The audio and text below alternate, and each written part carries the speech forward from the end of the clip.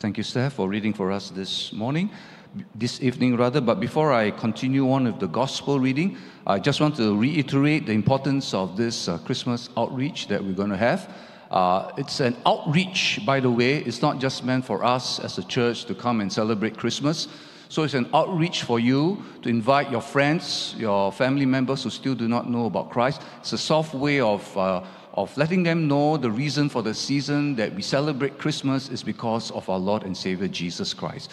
So do invite your friends, and do note that they also have to pay. It's only $5. The purpose for this is for us to keep track, to know who is coming, who is not coming. All right? So church, please do sign up. We need to know the numbers. We need to know the people so as we can kind of prepare and cater for this event itself.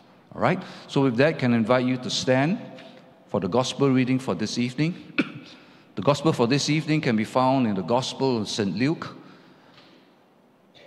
chapter 23, beginning at the first verse 1 to 3, and then verse 33 to verse 43. Glory to Christ, our Savior.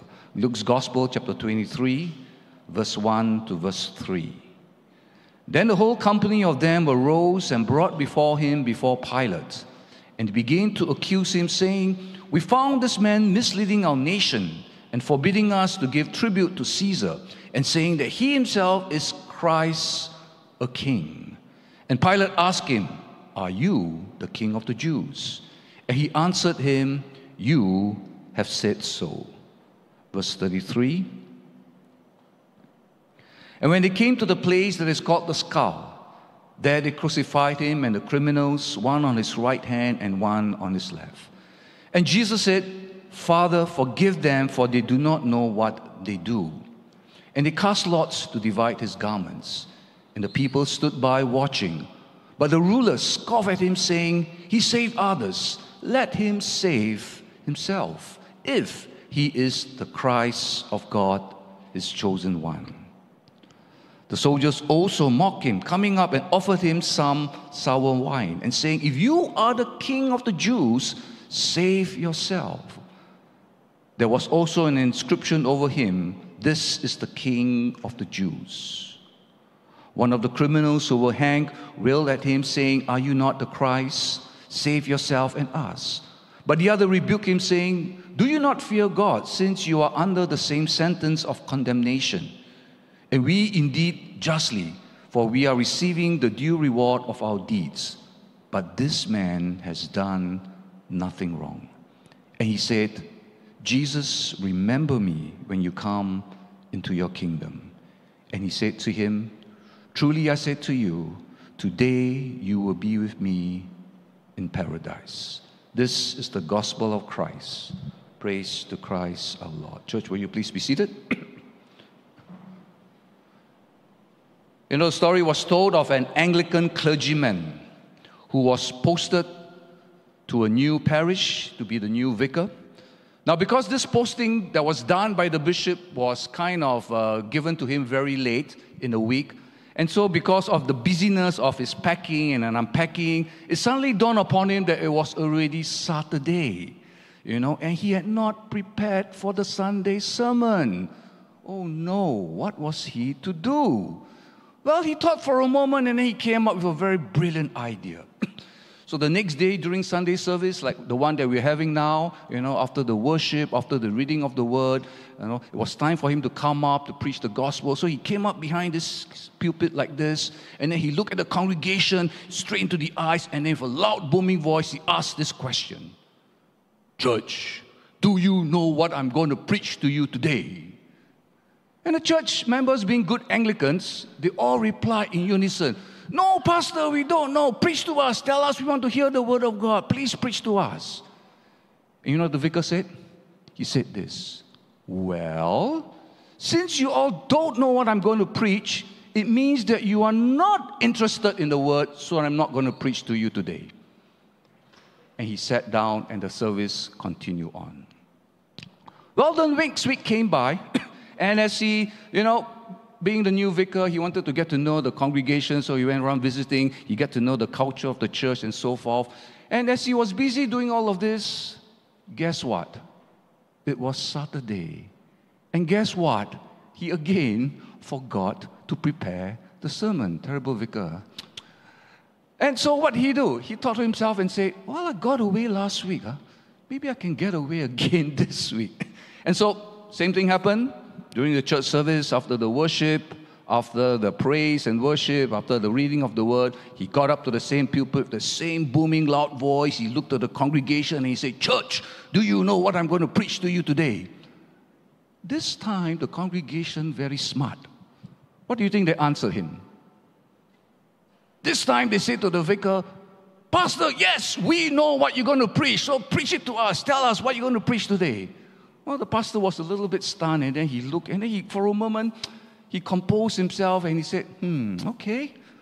Well, since you all know what I'm going to preach to you today, then there's no need for me to preach to you. And he sat down, and the service continued on. How about that? He got away 2 times.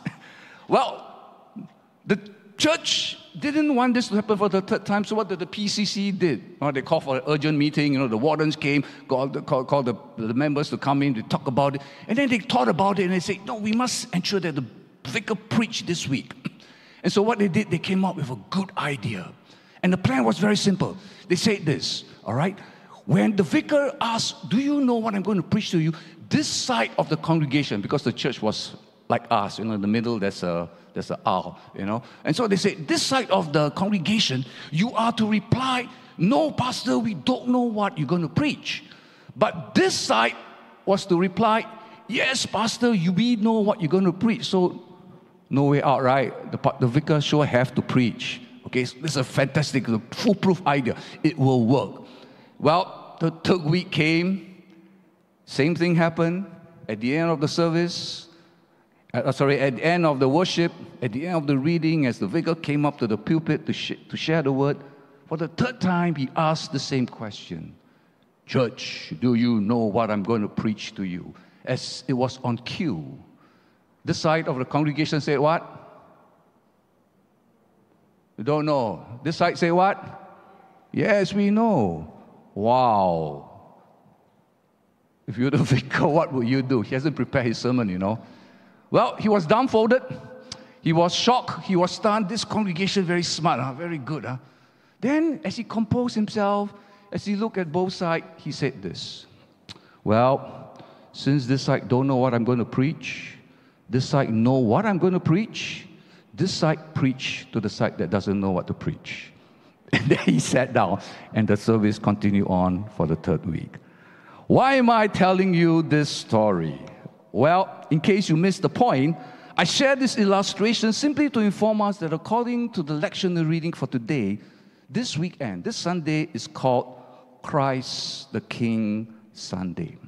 It is called Christ the King Sunday simply to remind us as a church that we are to proclaim boldly and unashamedly to the whole world who this King that we worship really is. You see, after 6 long months of the season of Pentecost, this weekend ushers in the coming season of Advent. And as all good Anglicans, we know that Advent begins next week. And Advent, in case you don't know, also happens to be the start of the new calendar year. It is a reminder for us of the coming Christmas period, that it is a time for you and I to prepare and look forward to Christ's return as the reigning King of Kings and the Lord of Lords. So let me ask you this question with a loud booming voice. Do you know what I'm going to preach to you today? Let us pray. Father, we ask of you this evening that as we come into your presence, you speak to us with your word. We pray, Lord, that you give us attentive ears, receptive minds, and obedient hearts to prepare for your coming, to declare who you are as the King of Kings and the Lord of Lords. So are we prepared to meet the King of Kings? Do we as his disciples firstly recognize and secondly declare openly and boldly and unashamedly that Jesus is the King of our lives? You see, in Luke 23 verse 3, in our gospel reading that I read just a while ago, Pilate asked Jesus this question, "Are you the king?" And perhaps this is a personal question for you and I, that as his disciples, we must not take lightly or even discard this question when someone were to ask you, "Do you know the king? Is Jesus the king of your lives?" What will be our answer? Now, understandably, the idea of a monarch is a concept that is perhaps very foreign to all of us. Since we are all Singaporeans, we are grown up in a republic or democratic society, we don't know much about kings nor have any experience of them unless, of course, we live in the medieval period or maybe reside in nations like the United Kingdom and Thailand where kingship is very common. To us, kings are what we watch in the movies, as in fairy tales or stories of long ago. But truth of the matter is this. You see, many Christians, they may readily accept Jesus as their Savior, but they are not ready to accept Jesus as their King. After all, if you think about this, it's easy to accept a hero, isn't it? But to accept a king, well, that's perhaps a little bit too much to ask, isn't it? To a hero, we can just say, "Thank you for saving me," and then we continue to be on our way. But to a king, this requires what? Total commitment. It requires total obedience. So yes, we may find that as disciples, there may be some who may be willing to accept the faith, being a disciple of Christ, but yet we find that Christ is remained far away from the center of the faith. But church, listen and don't miss this. You see, the Bible makes it very clear that for us to be his disciple, it means not only accepting Jesus as our Savior, but it also means accepting him as King of our lives, as you can see up in the slide. It is not only allowing him resident in our lives, but also making him the president in our lives as well. Meaning to say, he is in control of your lives. You are not in control. So once again, is Jesus the King in your life? If not, let me throw you some truth based on our readings to challenge you. If you have not done so, if you have not made Jesus as the King of your life, perhaps these words from scriptures today will challenge us to want to do so. And so we continue with Luke's gospel, and we discovered first of all that we can make Jesus as King of our life. Why? Because scriptures tells us that Christ, the King, is merciful. You see, there's a big difference between the way rulers of the world and the way of the King of Kings. And you can contrast this in the event regarding Jesus' death in Luke 23. In Luke 23, verses 35 to verse 36, we read here that when Jesus was mocked by the rulers for his apparent lack of power as king, what did they say to him? They ridicule him. They say, "He saved others, but he can't save himself." Then when they further humiliated him by stripping him of his clothes and offering vinegar, Jesus was further mocked by these words. They said to him, "If you are king, then save yourselves." So we see that while the people were merciless, Christ the King is merciful. And how was he merciful? He was merciful by demonstrating kindness. That despite of all the taunts, the insults, and the jeers, he forgave the crowd. How many of us can do that? I think many of us, when we are faced with such a situation, when people ridicule us, when people tend to insult us, we tend to want to go tit for tat, isn't it? But we look here that Christ the King is merciful. That despite of all that was thrown at him, the insult, he still forgave the crowd, and he even showed mercy to a condemned and repented thief. As I said, he could have, like us, he could have heard insults and curses back at them.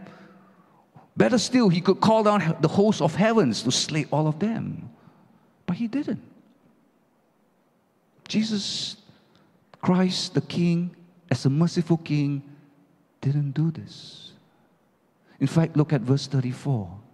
His reply was this. To the crowd, he prayed, Father, forgive them, for they do not know what they are doing. And then in verse 43, he even told the repentant thief these words, today you will be with me in paradise. Christ, the King, is merciful. And today we find that Jesus as King is still merciful to you and I. He is still willing to forgive. He's still willing to care. He's still willing to love each one of us despite of our weaknesses. You see, Jesus as King is merciful to us at times when we choose to reject or even disobey Him. There were times when God challenged us, don't do this. There may be times when God challenged us, do this, serve as a ministry, and we struggle. We say, no, we don't. God could have easily struck us down. God could have easily punished us. But yet we know that Christ, the King, is merciful. He chose to forgive us and give us the opportunity to change and repent time and time again. Why? Because of His forgiving nature. Because Christ, the King, is merciful. We move now into the Colossian text, and we find more reason why we should accept Jesus as King of our lives. And as we look in this Colossian text, we find that the Apostle Paul reveals to us further proof about this King that we serve. We read in verse 13 and 14 of Colossians that Paul declared that Christ, the King, is our Savior. And that's why we need to accept Him as our King. What is man's greatest need? What is your greatest need? Someone once said this, that if man's greatest need had been information, God would have sent an educator. If man's greatest need had been technology, God would have sent an engineer. If man's greatest need had been money, God would have sent us an economist. If our greatest need had been pleasure, God would send us an entertainer. But what is our greatest need? Man's greatest need was forgiveness. And that is why God sent us a Savior. A Savior to save us from our sins. A Savior to save us from eternal life, from eternal death rather, and to enter into eternal life. Man's greatest problem is indeed sin. A problem that cannot be solved by a philosopher, a problem that cannot be solved by a religious leaders. Sinners need a Savior.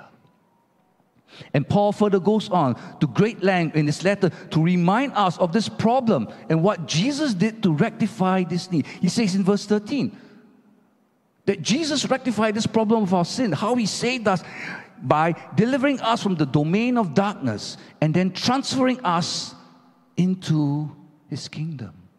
From darkness into light. In verse 14, He redeemed us and forgave us of our sins.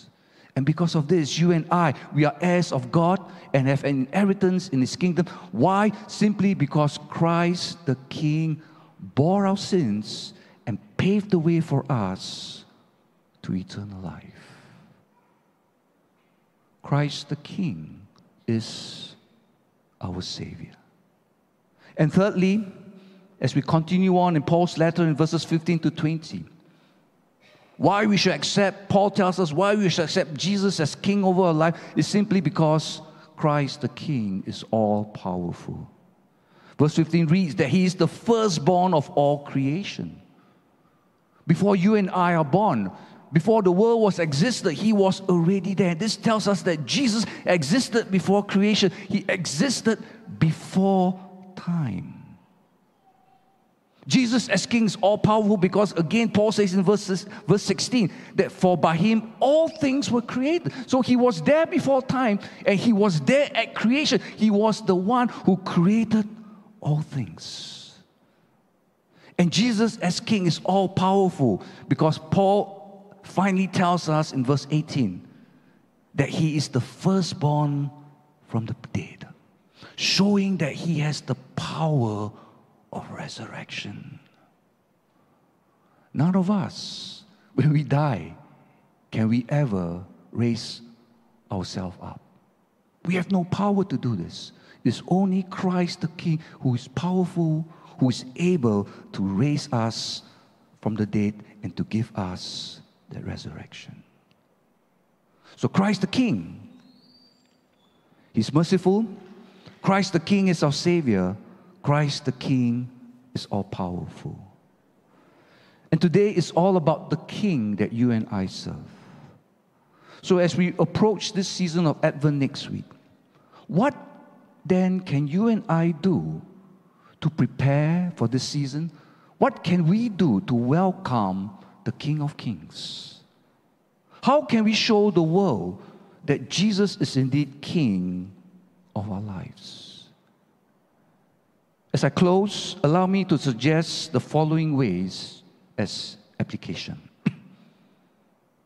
May I challenge you that maybe over the next 3 weeks of Advent, would you reflect just on one truth per week about our King? And so I already shared with you that Christ the King is merciful, He's our Savior, He's all-powerful. What does this mean for you and I? Let these facts sink deep into our hearts. And as this truth sink deep into our hearts, let us therefore then be grateful and give thanks, knowing that we have this King who is merciful, we have this King who is our Savior, we have this King who is all-powerful, who is able to conquer any sin, who is able to conquer any setbacks that we face in our lives. And as you let it sink deep into our hearts, we should really, in the end, exclaim it with a joy of thanksgiving and gratefulness. So that's the first thing we can do. Reflect on one truth per week about this King. Secondly, what we can also do as we prepare for this coming King of Kings, would you reflect on this sentence? What it means to say that Jesus is King. You know, we can know that Jesus is King, but yet are we aware that He was born in a stable? Most kings, in fact, all kings are born in a palace. But this King was born in a stable. Jesus is King, but yet He knelt at the feet of His followers and washed their feet. Kings have people to wash their feet, but Jesus as King did the opposite. Jesus as King had the bowl and the towel as a symbol, unlike worldly kings who hold a scepter and a crown. Jesus is King, but He had no palace, no servants, no fine things. Jesus as King, He died on the cross. So it is about remembering how the King who died for your sins and rose again to give us eternal life. And really that's what Christmas is all about, isn't it? That without the birth of Jesus, there will be no Savior. Without the birth of Jesus, you and I would not have a Savior. So would we take this opportunity in this season of Advent to reflect on this true meaning that Jesus is King? And thirdly, the third application for us, that as we enter into the season of Advent and welcome the King of Kings, what we can do or what we should be doing is to remove all that are unsightly for a coming King. What do you do when someone important comes to visit you? I think automatically what we will do is we want to clean our house, isn't it? We want to remove all the dirt, the dust, to ensure that the house is spick and span. That's what we want to do. We don't want an important person to come into our house to see that the house is in a mess, things are not being tidied up, and so forth. And so similarly, we prepare for the coming King of Kings by ensuring that our spiritual house, our lives, is made clean, that our lives are in tip-top shape. And so we need, therefore, to remove sins. Sins like addiction, smoking, drinking, gambling, pornography, or whatever that is causing you to sin, having you the lust and sinful living. All these things must be swept away clean from our house. And that's how we prepare for the coming King of Kings. And we are able to remove all this sin. Why? Again, because we are reminded Christ the King is merciful. He's forgiving. He's all-powerful. To enable us to do all these things. So this is how we prepare them for the coming King of Kings. In conclusion then, Christ the King loves, He cares for each and every one of us. He frees you and I from the oppression and takes away the heavy burdens. Instead of maintaining the distance from you and I, Jesus chose to become one of us. He experienced our pain, and He even died on the cross for our sins. So Christ, because of this, of what He has done, He's qualified to be your King, to be my King. Because He knows us intimately and cares for us. Like a king in a nation who looks after his citizen, Christ the King looks and cares for us. So once again as I end, is Christ your King? If not, would you make Him your King today? And if you have already made Him your King, then would you prepare for His arrival? Let us pray. Father, this evening as we come before you, we acknowledge that sometimes it is more appealing to follow a triumphant king than to obey the commands of a dying Savior.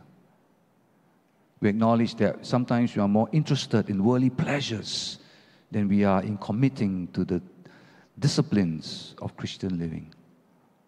Lord, forgive us of our weakness, of our will and our shallowness, of our commitment.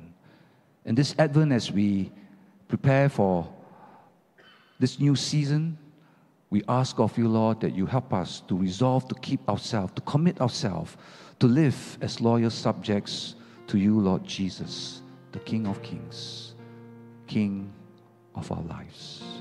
So, Father, help us as we begin this new season, that you enable us to live a life that is pleasing to you. In Jesus' name we pray. Amen.